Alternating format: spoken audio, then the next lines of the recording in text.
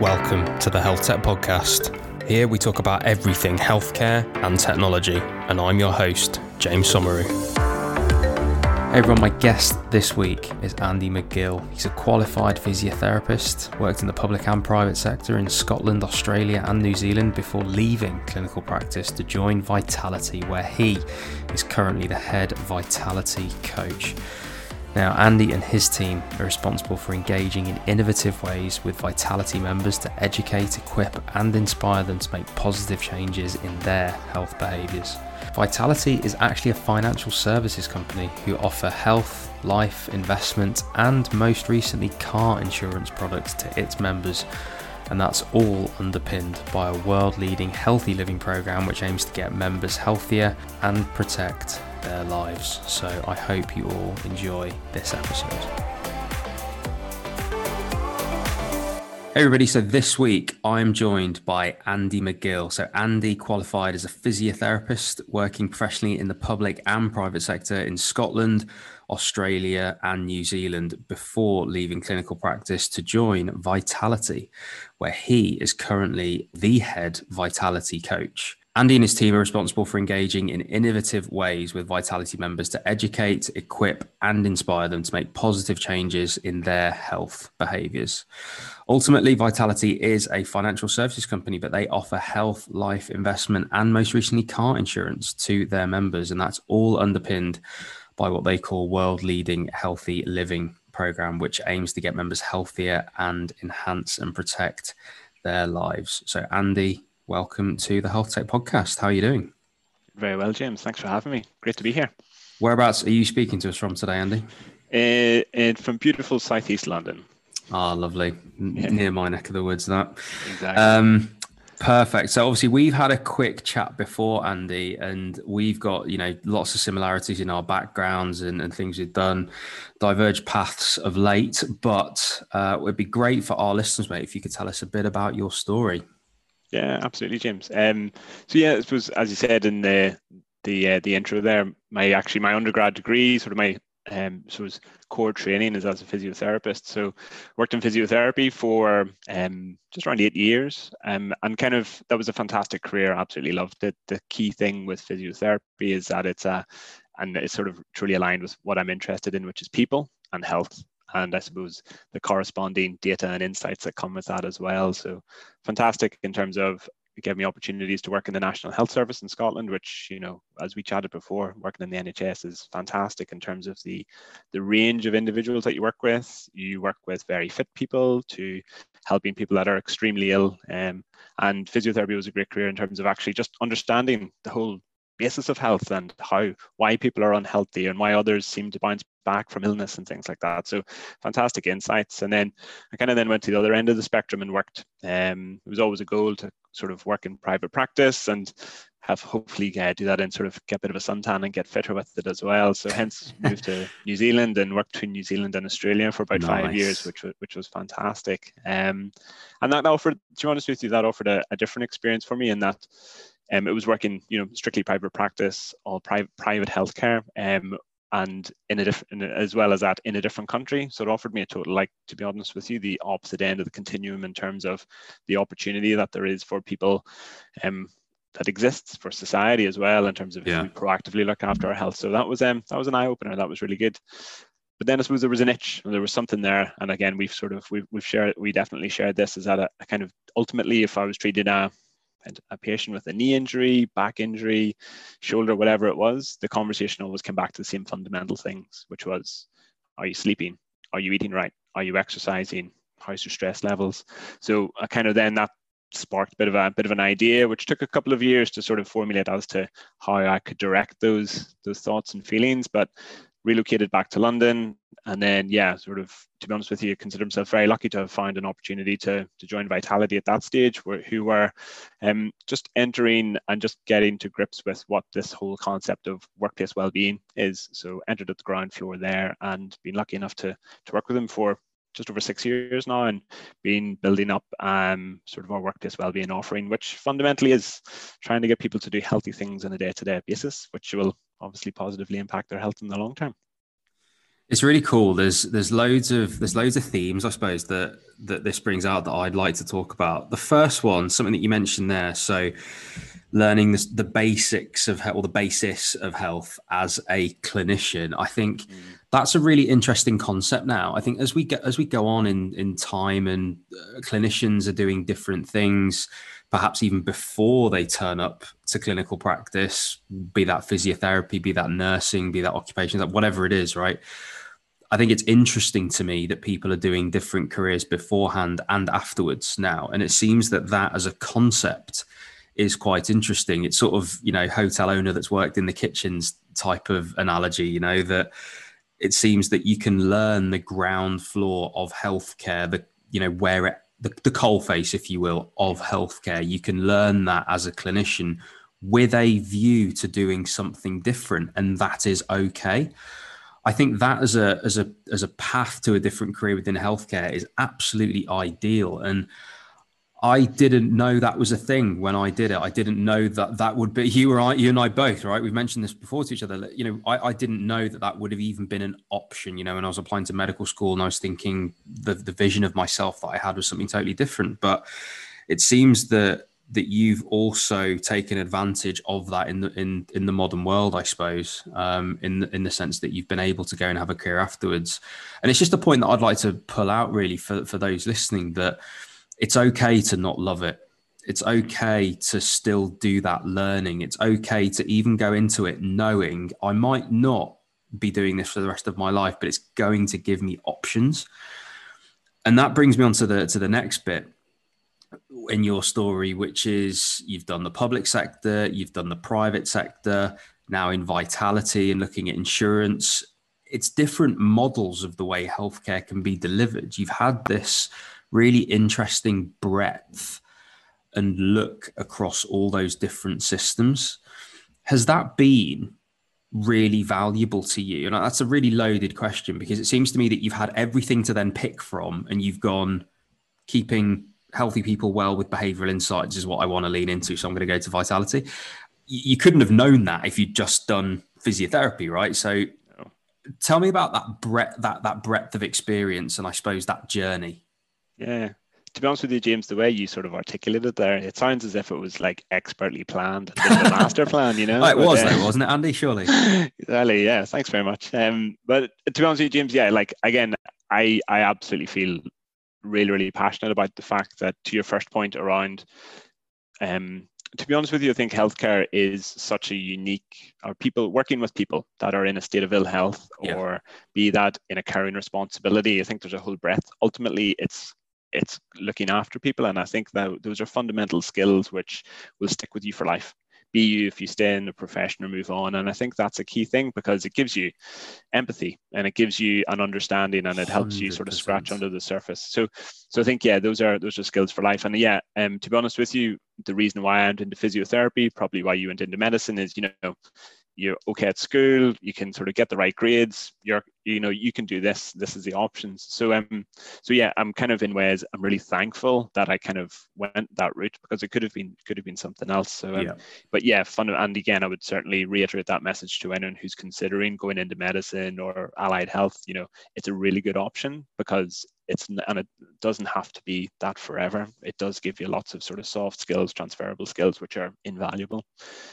To your second point, how did I get to where I am? To be honest with you, James, it's just a bit of being curious. Whenever I was in the National Health Service, the key thing and the key opportunities there was, gaining in seniority. That gave me sort of management experience. That gave me insight in terms of actually how do I motivate and help others to then help our patients in front of us. And it was just a natural sort of progression. To be honest with you, there was no fixed master plan, but I knew kind of the types of things that I wanted to be doing, if that makes sense, in terms of in a role, what are the types of things that I'm motivated or interested in. And to be honest with you, the reason for what was good is that whenever I was so maybe second or third year in university, I set a goal. I was like, right, with this career, I can definitely travel. So let's go to where I believe to be the pinnacle of this career. To be honest with you, in physiotherapy, if you look at the amount of research, evidence, and the amount of top physiotherapists that are coming out, Australia is and New Zealand is definitely the key place to be. So what do they do differently there in physiotherapy then? It's because of the model in itself, to be honest with you, James. And right. I suppose because there's the private, it's an interesting one. There's the private healthcare sort of model, which is very entrenched and is very forefront. So I always relate it back to the types of clients that you'd be getting through. So for example, I remember it still sticks in with me is that clients would come to me in Australia and say, right, my health insurance provider provides me with 6 sessions per year. Let's plan those out. Let's get them booked in because I want to come to you proactively with any aches and niggles to then stop you actually, to stop me having to come to feed for treatment. That's very, very different. And the skills and the manual skills are totally different. You're working with like almost, sort of someone who's in a fit state, as opposed to whenever in the public sector, for example, in the NHS in Scotland, you're seeing someone with maybe exactly the same niggle in their back, but they're 16 weeks post-injury. So they're in a totally different state. So it was more actually around the types of individuals that you're working with on a day-to-day basis. And then in addition to that, the volume with which you're doing it as well. So that's why you get a lot of really at that time, there's just lots of research coming out. There's lots of really talented physiotherapists. But I think it's not that it was better.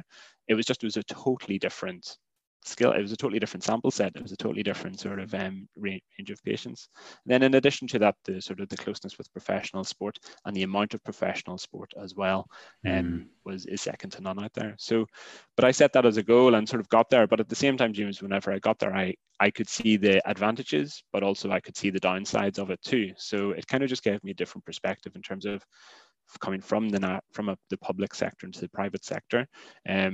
It definitely has its advantages, but there are also downsides to be aware of and to manage around too. So then that kind of, as I said, having sampled both sides, then I thought, right, I kind of fundamentally came down to getting that message out and getting that conversation out around actually getting back to basics with what it is that everyone needs to be doing to improve their health. So I suppose what I was thinking was I wrote a list of things that I wanted to do. And to be honest with you, it was kind of like, get out of the clinical environment because I was a bit interested in what's the city life like, or what's it like working in an office, what's it like having to do presentations, what's it like working, I didn't even know what marketing was, I didn't know like how a sales team work, all of those different things, And so I can remember, right, my friends, when I was 24, 25, 26, like I would be in conversations about, in inverted commas, normal jobs, basically anything that wasn't a clinician at the time. I had no idea what job titles meant. I had no idea. I didn't, you're right. I had no idea what sales, marketing, operations, I just didn't know. I felt that as like a real kind of discomfort that I didn't know those things. And I think other people that loved clinical medicine and really enjoyed that side of things didn't have that discomfort. And it's just another thing that pointed me towards, I like the term curiosity that you've said there. I mean, that definitely resonates with me. Curiosity or nosiness, I'm not too sure, but either way, it got us to where we are in terms of, I think if there's a niche or if there's something that, again, as I said, there's no master plan, and I would almost the way sort of your negative self-talk, I would almost think I need to have more of a master plan here. I need to be doing more studying. I need to be doing more in this and that. But ultimately, I've kind of like tried to follow the path that seems to be the next logical step. Yeah. But always, to be honest with you, always with the knowledge, not that if we've ever had to use it, similar to yourself, there's always a backup in terms of your underlying career. But I mean, like it's 6 years now since I've actually worked in clinical practice in that way. So I think that's the other thing as well about changing careers, and eventually ending up in entrepreneurship is one thing, but I think if you look at it, most things I've tried haven't worked. most jobs I've tried to do, I've not actually liked when it comes to it. But the point is that I allowed myself, unfortunately, I suppose at the time, one of the things that kept me in medicine was identity. And I really was wed to that. And that was a mistake I didn't ever make again. I've never really been wed to any particular identity. I joke now that I'm the health tech guy or the podcast guy. I tongue in cheek post on LinkedIn the other day about that. But like, ultimately, I think I'm just not that externally focused about what I seem like or what I want to be perceived as anymore. Like, I don't mind just chopping and changing. And I think that's allowed me the flexibility to, like you've done, jump between things and to and from things. And I think that does give you a bit of freedom to end up with what you actually feel is best for you, and rather than keeping up with the Joneses, I suppose, and taking the management consultancy route. And if that isn't for you, but it looks nice and it's interesting. It is interesting. I think there's a lot of what's fantastic, and what I'm eternally grateful for is, and then this is kind of a key thing, and that's what even has led us to have this conversation today, is people sharing of time. So again, whenever I was going through the transition from clinical practice into whatever it was that I was going to do, again, people's openness to share time, to have a coffee, have a beer, meet for a bit of time, have a conversation. I'll eternally be grateful for that, and kind of always try, and if anyone comes to me with those types of requests, I'm always sure to signpost them on, because it's those little things. I actually thought I would like to get into something around project management and something around sort of sporting events and things and mass participation. But whenever I actually chatted to those people, I actually found out that whilst the job titles look cool, fundamentally what you're doing on a day-to-day basis is very different and was not my skill set. But the more Awesome. the more you chat to people, again, the more mistakes, the more silly questions you ask. Yes, it might cost you sort of a fortune in buying other people coffee, but it's time well spent, 100%. I love that. Immerse yourself in it's like solving a problem in entrepreneurship. Immerse yourself in the world, figure out everything that in entrepreneurship it's the problem, but figure out everything that problem's at. But in here it's like every person that person relates to in their job, everything that they do, every little thing about it, what are the consequences of this? And that's, I suppose, how you drill down to it. And on your point about sort of paying it back as well, I actually reserve now. I've actually mandated it as of last week. I actually reserve Friday mornings for what I'm now calling community calls. So there's a Calendly link flying around somewhere. I'm trying to keep that not literally everywhere. I'm not going to stick it in the description of the episode, but for people that do want that and advice, mentorship, guidance, I actually reserve Friday mornings for that now. A couple of hours, because there's enough of those requests that come in, and I think it's funny, it ends up paying back. I can tell you, for people that think they haven't got time for that kind of thing. Talent pipeline for Somex is one thing. Friends is another thing that I've gained from that. Like there's lots that I've gained from just giving that time back, and it doesn't actually feel like giving back anymore. It just feels like part of what I should be doing because of everything that I do, being an ecosystem player anyway. But super interesting, man. But let's talk about, I suppose, the jump into Vitality. How did that come about? So again, as I said, I was busy stalking people on LinkedIn, meeting lots of people for coffee in London. And this, I suppose, again, I actually had a bit of help from a career coach at that time, which again was such a worthwhile investment. But it was just an independent party who didn't love you, who could say and challenge you on what you were saying and what you weren't saying. Family, friends are fantastic, but at the same time, their motivations and intentions might be slightly different to actually what you need. So did a little bit of work, but again, identified a couple of sort of keystones or a couple of brands at that time that I thought, I could be aligned with and potentially might be worth an opportunity. And then it was just knocking on doors, and a job description popped up on a website, and again, didn't really make much sense, but there was a couple of words in there and a couple of themes that I thought, that sort of seems to be for me. So again, went through the application process, and all credit to Vitality at that time. As I said, they were just sort of, they'd had an outfit, and they had sort of a servicing and had some capacity in terms of fulfilling corporate clients' needs from a workplace well-being perspective, but still very new, and kind of wanted to bring it on to the next level. So took a bit of a gamble in terms of employing. I was a physiotherapist straight out of clinical practice, but there must have been something that they saw, and thankfully sort of that has paid off. And since then, we've been on a fantastic journey in terms of from servicing and helping a small number of our larger corporate clients to now being able to service our corporate as well as our business healthcare, and within the past year, more recently, our member cohort as well. And again, James, it's quite simple in terms of, I think it is quite simple. My team has one focus, which is to essentially embody our core purpose and to help our members get healthier and fitter. So be you a corporate member, be you a business healthcare member, an individual, we are mindful of the fact that they've all come to market in different ways and have different motivations. But at the end of the day, health and health behaviors is consistent across everybody. Now, maybe that's quite a simplistic view, but we all need to be doing the same fundamental things in terms of, as I said, sleeping, eating, managing stress, and exercising. So that's what we're dedicated to doing and focused on doing on a day-to-day basis. Oh, and so, sorry, I was on mute there, talking to myself.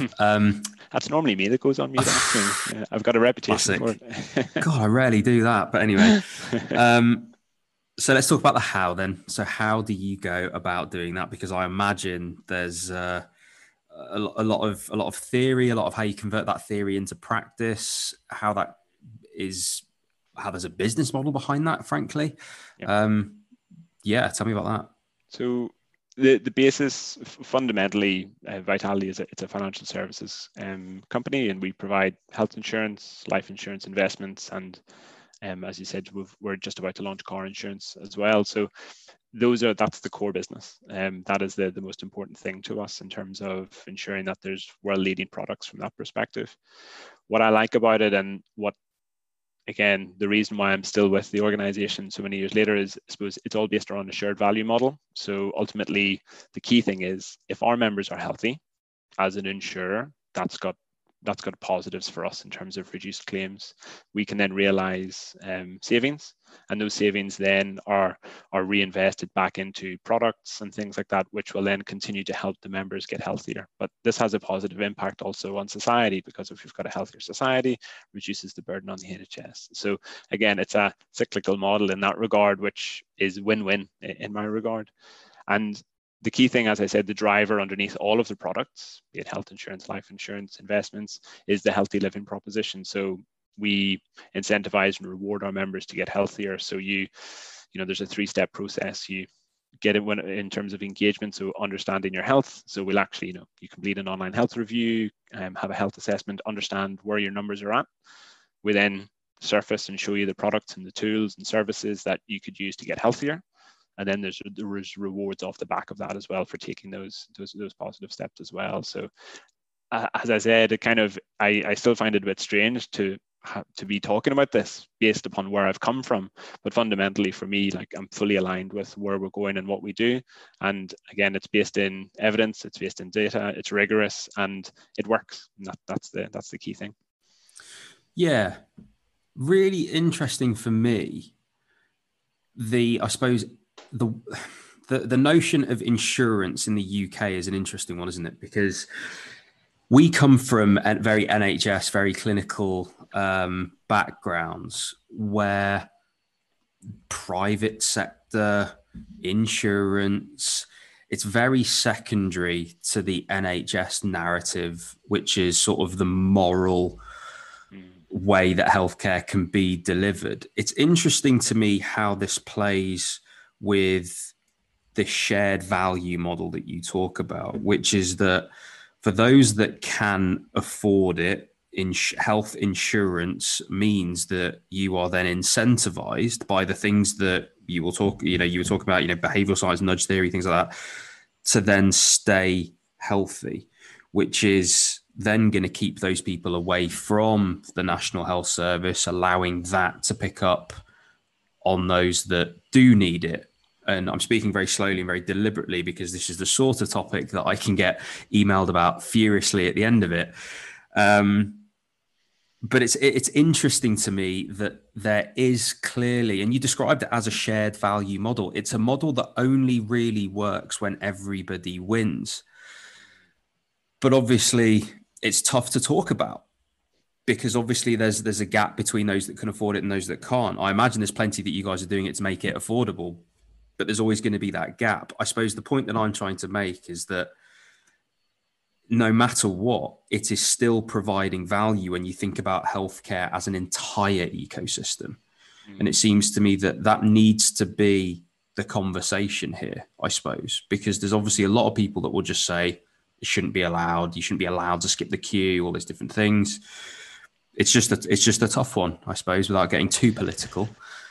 Yeah, it really is a tricky one, James. And as I picked up on a point that you used in one of your previous podcasts and around sort of health particularly in the UK, being a 5-year cycle, and that nobody is Yes. prepared to. And again, I can sense that this is it's an ongoing topic.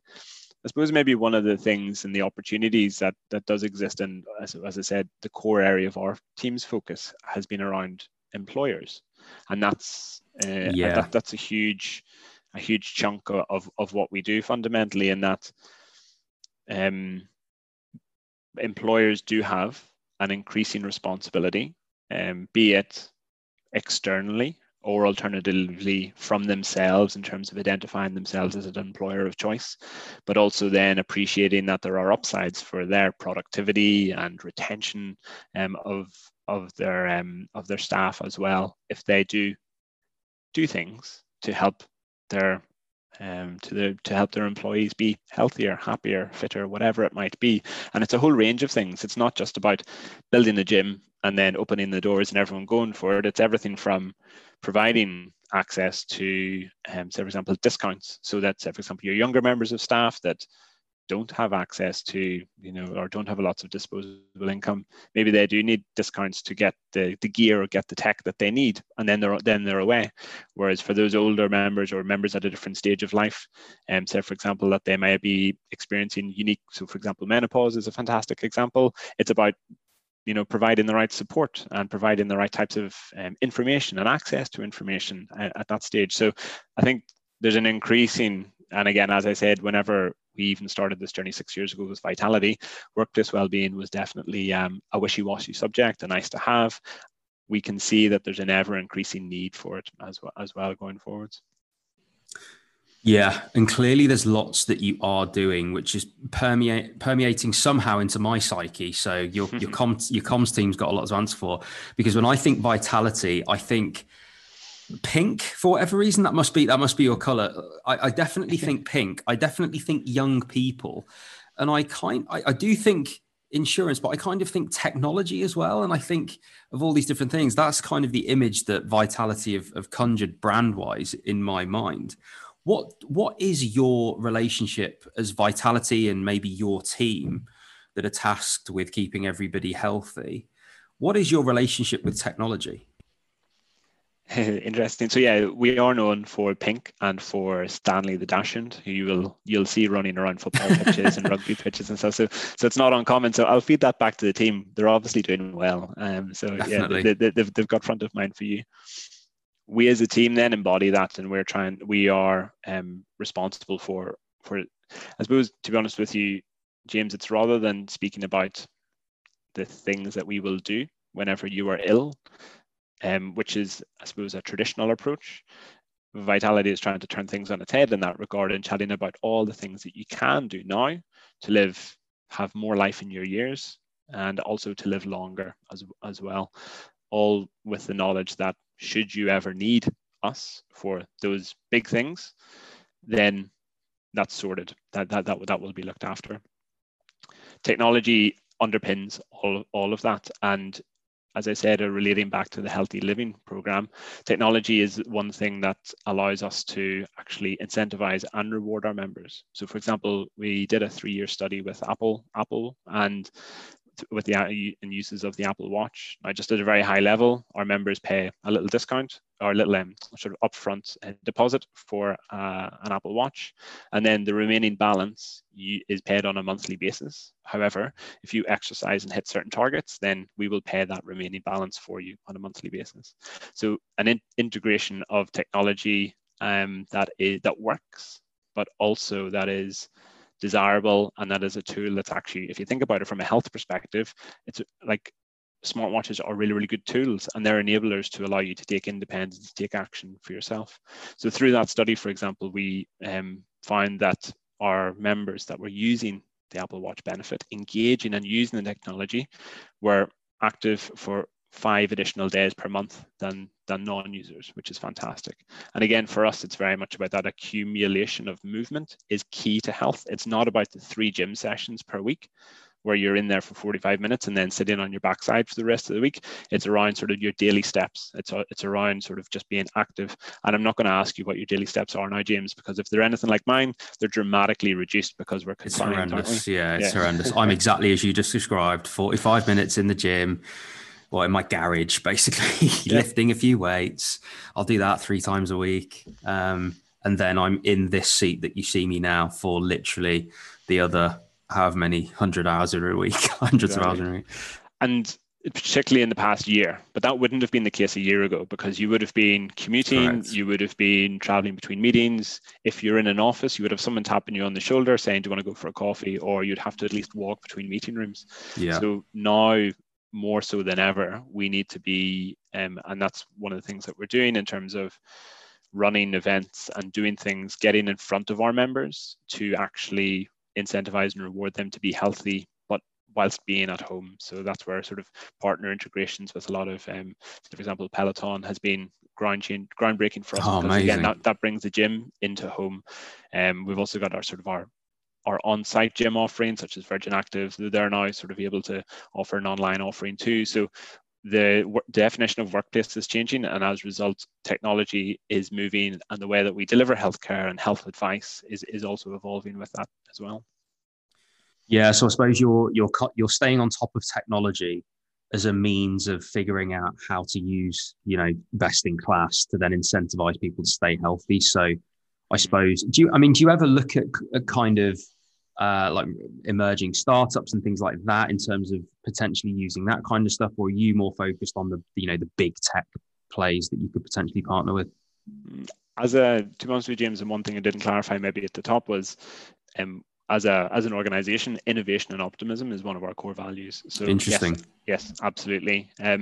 We are very keen to ensure that we work with best in class to ensure that we get the best outcome for our members. There are lots of examples whereby, yes, we might work with big brands to do big things.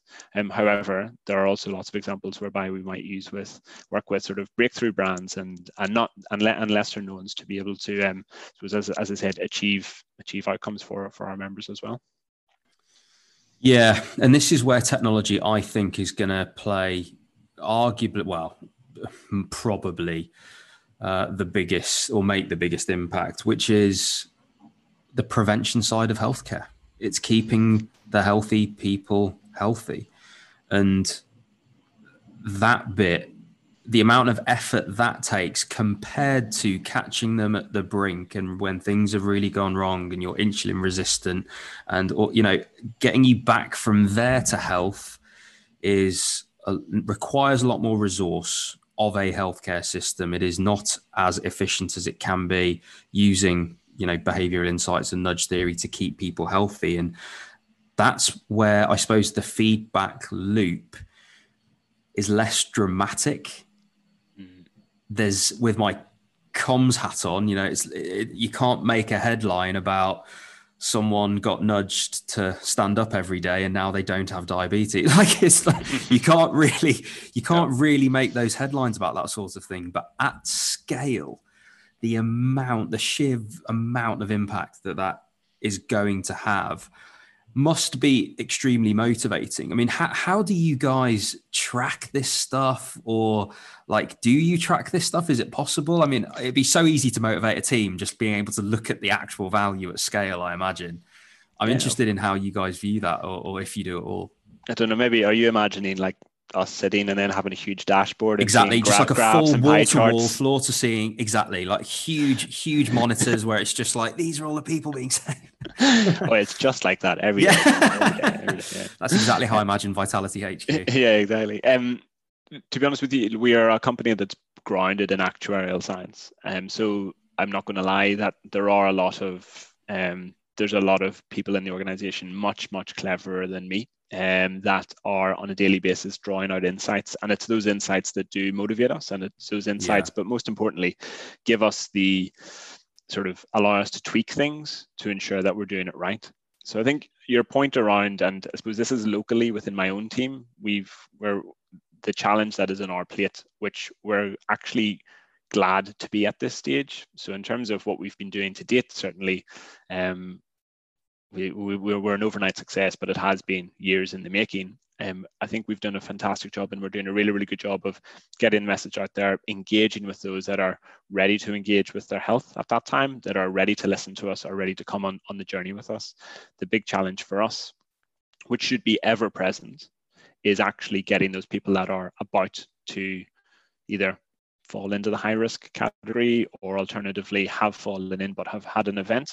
And it's trying to catch people now more at a moment in time. That is important, whereby their eyes are open and their head's not turned to the wall, and making sure that they're then coming on the journey for us. And I think that's, to be honest with you, that's not just in my team, that's not just within Vitality, that's nationwide. Yeah. And maybe, dare I say, is what has happened over the past year an opportunity for us to turn the tide on that, and actually for us all to focus a little bit more on the simple things that we can be doing. And one thing that I'm really passionate about is actually helping people to understand what they can be doing, as opposed to saying, don't do this, don't do this, don't eat that. You know, it's because what do you lead with? Do you lead with a carrot or do you lead with a stick? You know?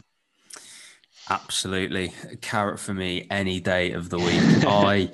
I shouldn't say this being, you know, host of a health tech podcast, but I personally cannot wear devices that tell me what to do. Like, good luck anybody telling me what to do at the best of times, like Brilliant. My poor family. But, you know, if it's a device, I dread to think what I would end up doing with this thing if it actually had a go at me about something. But so I'm just not very. So I'm just not very good at having them. They're not for me. So I need carrot rather than stick, definitely. But yeah, it is an interesting topic. I'm curious though. So do you use your clinical knowledge in your job now, do you think? Yes. As I said, it's been 6 years, I suppose, since I've been, you know, I'd say in inverted commas, hands-on. But I'm actually surprised every day. Because it comes down to those, you will have been in that scenario before. Probably not whenever you're in intensive care, but whenever you're maybe more sort of, you're at that point and having those conversations with members of the public, and you're asking the questions and you're trying to get to the point and the nub of the issue, and you're trying to guide them towards that in terms of, because to your point, nobody wants to be told this is why you're sick. You want to, as a clinician, you want to help and advise, but at the same time, if you can most importantly help that person understand, then that's the most important thing. They can get the treatment, but then in addition to that, move on with the understanding of fundamentally what are the practical things that they need to be doing. And that's what we are doing on a day-to-day basis. Is we might come up with say for example, at the moment we're doing a lot of open education sessions. So what we've been doing for the past year is we've seen an opportunity whereby we've got the expertise in-house, be it from a clinical perspective, be it from sort of an experience perspective, and we're now getting that and sharing that with members and the public in general. But fundamentally, that content is put together and we create it in a way that it's not bossing people around. It's very much almost facilitatory and saying, this is some information, think about that. And then it's kind of almost like a two-way conversation, and how we deliver that as well, we've had to be really, really key about in terms of making sure that we're not, as you said, broadcasting messages about what you shouldn't be doing. We're helping people to understand what the things that they can be doing and come up with their own solutions, because what works for you might work for me, but it won't work for the next person. So it's just we all have got I think we're quite passionate about the fact that, you know, we've all got it within us to figure it out, but sometimes we're willing to put the effort in, other times we're not, and it's just about trying to capture the people at the right time whenever we can help them to figure that out for themselves.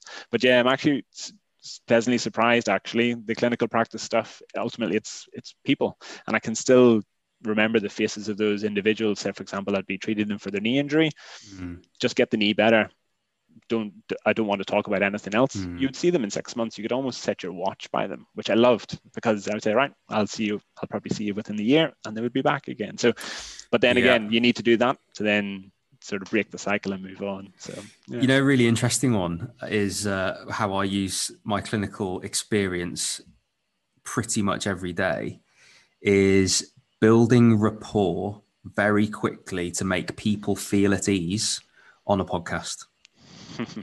It is a skill that I think I really refined in anesthetics, because you can make it an anesthetic go much easier for you as the anesthetist if someone isn't horrendously anxious. Absolutely. And so you learn things about informing them in a timely way what's going to happen.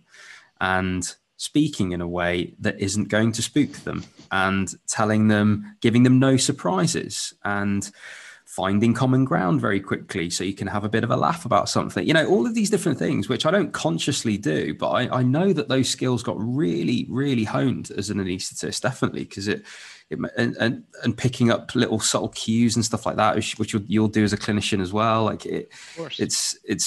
It's awesome. I just had one question about something previously, because I forgot to ask this at the time.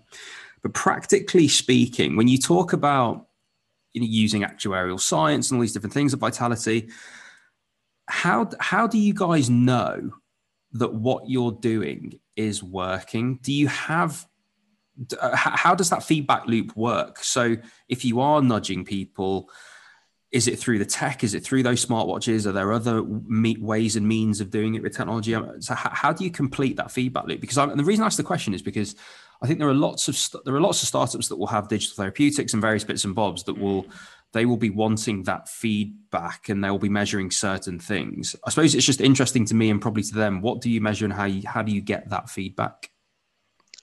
Yeah, James, it's a good question, and I suppose that's something that I've got an appreciation of on a day-to-day basis, but it probably doesn't necessarily obviously make sense to the outward world. And this is one of the things that I'm comfortable and I'm sort of confident in what we do, because we do have that feedback loop. So for example, yes, we have I suppose a global device layer that everyone's devices taps into. So you can link your device through that. So for example, we can see that James, you're averaging 2,000 steps a day, whatever it might be. But there are certain, if I use an example of our active rewards program, there are certain thresholds that we set.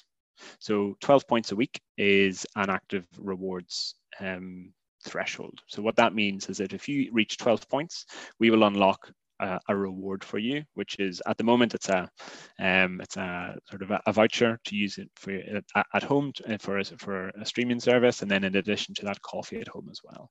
So we can see that our members we can see by their activity tracking points if they're getting more active, and then we can also see if they're unlocking rewards.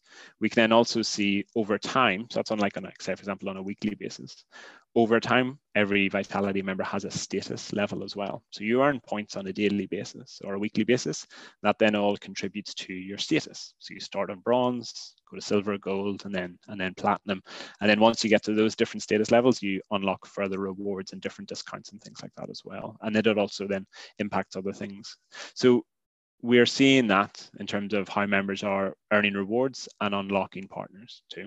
And that's one of the key things, is if we are introducing a new partner, or alternatively, if the points are adjusted or we need to do something, then we use the data sets, we look into that to see actually how are people behaving, to then adjust accordingly. For example, we were able to recently see that there's a significant difference in people's steps in the first 3 months of this year versus the first 3 months of last year. And so we can see generally how people are moving. And as a result, then that informs product design, that informs, I suppose, the whole structure of the program as well. So under constant review and tweaking in regards to that. And I think, to be honest with you, reflecting on it, active rewards was a massive game changer for us, because we could see that members were earning rewards over time. But again, coming back to nudge theory, we all need that little, sort of pat on the back to say, well done. So that's where introduction of the short-term active reward about 4 to 5 years ago, we saw average engagement just absolutely shoot up overnight, which was game changing for us in terms of upping the level of engagement long term for our members. And that's what it's all about. It's not about the short term gains and then hoping then it'll drop off. We're seeing sustainable engagement over time, which is the key thing. I think it's a really good point, that for people listening that are building digital therapeutics or thinking about ideas to really engage that end user. And obviously the structures, the bronze, silver, gold, platinum, you need 12 of the thing, and being able to show them on a pie chart, like here's the bit you need left, and that, all these different things will engage those people to do more. And it's only to help them. It might be goals that they have set themselves, and therefore it's not just the device arbitrarily telling them what to do, or the particular program. It might just be things that they have set themselves and things like that. And that's where I can see real value of that behavioral science and that nudge theory and that evidence, and pushing people ultimately, as your team does, just tries to keep people as healthy as they can be, which is super interesting. And I think it's just on that point, James, I think it's a mixture between, because I can appreciate if you have a piece of tech that does a fantastic job and it's very, very clever, but you're not getting the feedback loop, then it's hard to know where to go with that. So I think it's probably a mixture of having short-term opportunities to feedback. Now, that could be as simple as just surveying who's using it, just asking them. And that's one thing that we do on a frequent basis, is just asking our members that are attending, say, for example, even our live sessions, is this working? Like, how is this? Like just getting that verbatim feedback or NPS scores. Qualitative feedback, absolutely. All the way through to looking at the data in terms of the actual hard data that we're tracking. But then in addition to that sort of short-term stuff is the long-term thing. So health checks are a big thing for us. So getting your, sort of your core, your blood pressure, cholesterol, blood sugar, BMI, sort of seeing those long-term changes as well. So it's kind of and you need a mixture of the two to ensure that what you're doing is working. I think what's come through in this for me, mate, is that there's a focus on, from what you've said, in terms of your compass, your team's compass, and what you're there to do. Ultimately, you're just trying to do the right thing for those people that are getting that product from you, and you're incentivized for that. And it seems to be that you're doing that quite literally, not only for the short term, but for the long term, but also in the context of the modern world and technology. And I think that's why probably I have a view of what the Vitality brand guidelines look like, because it has just been very well targeted at me, because I'm somebody that actually, if I can set my own parameters and I can have a device that nudges me, doesn't tell me what to do, I'm far more likely to do that. And I think that is only going to keep me healthy, because at the end of the day, I do know in the back of my mind, I should be doing more steps. I should be walking outside more. I should be getting more sunlight. I should be doing lots of other things. I do know that. And so anything that's going to help me towards that is going to help me not only live longer, but have more life in those years, a phrase that you used earlier, which I think is really nice. And I think when it comes to a very difficult conversation in healthcare about the role of insurance, I think part of it has to be that you have the freedom to explore these things that will eventually end up as digital therapeutics in the NHS, models that might work. You have the freedom to operate in order to do and try those things. You are forwarding that agenda. You are able to use new and innovative products that certain, public sector organizations can't.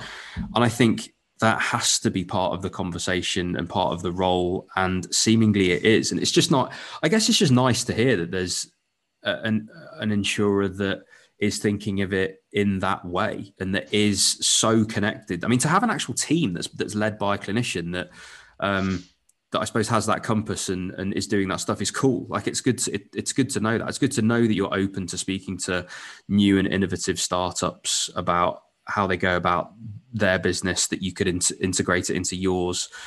It's nice to have that connection. And I think that, I suppose in my mind, that thinking of Vitality as the sort of the younger person insurer and the keep the healthy insurer has been correct. So as I say, props to your comms team that's put that together.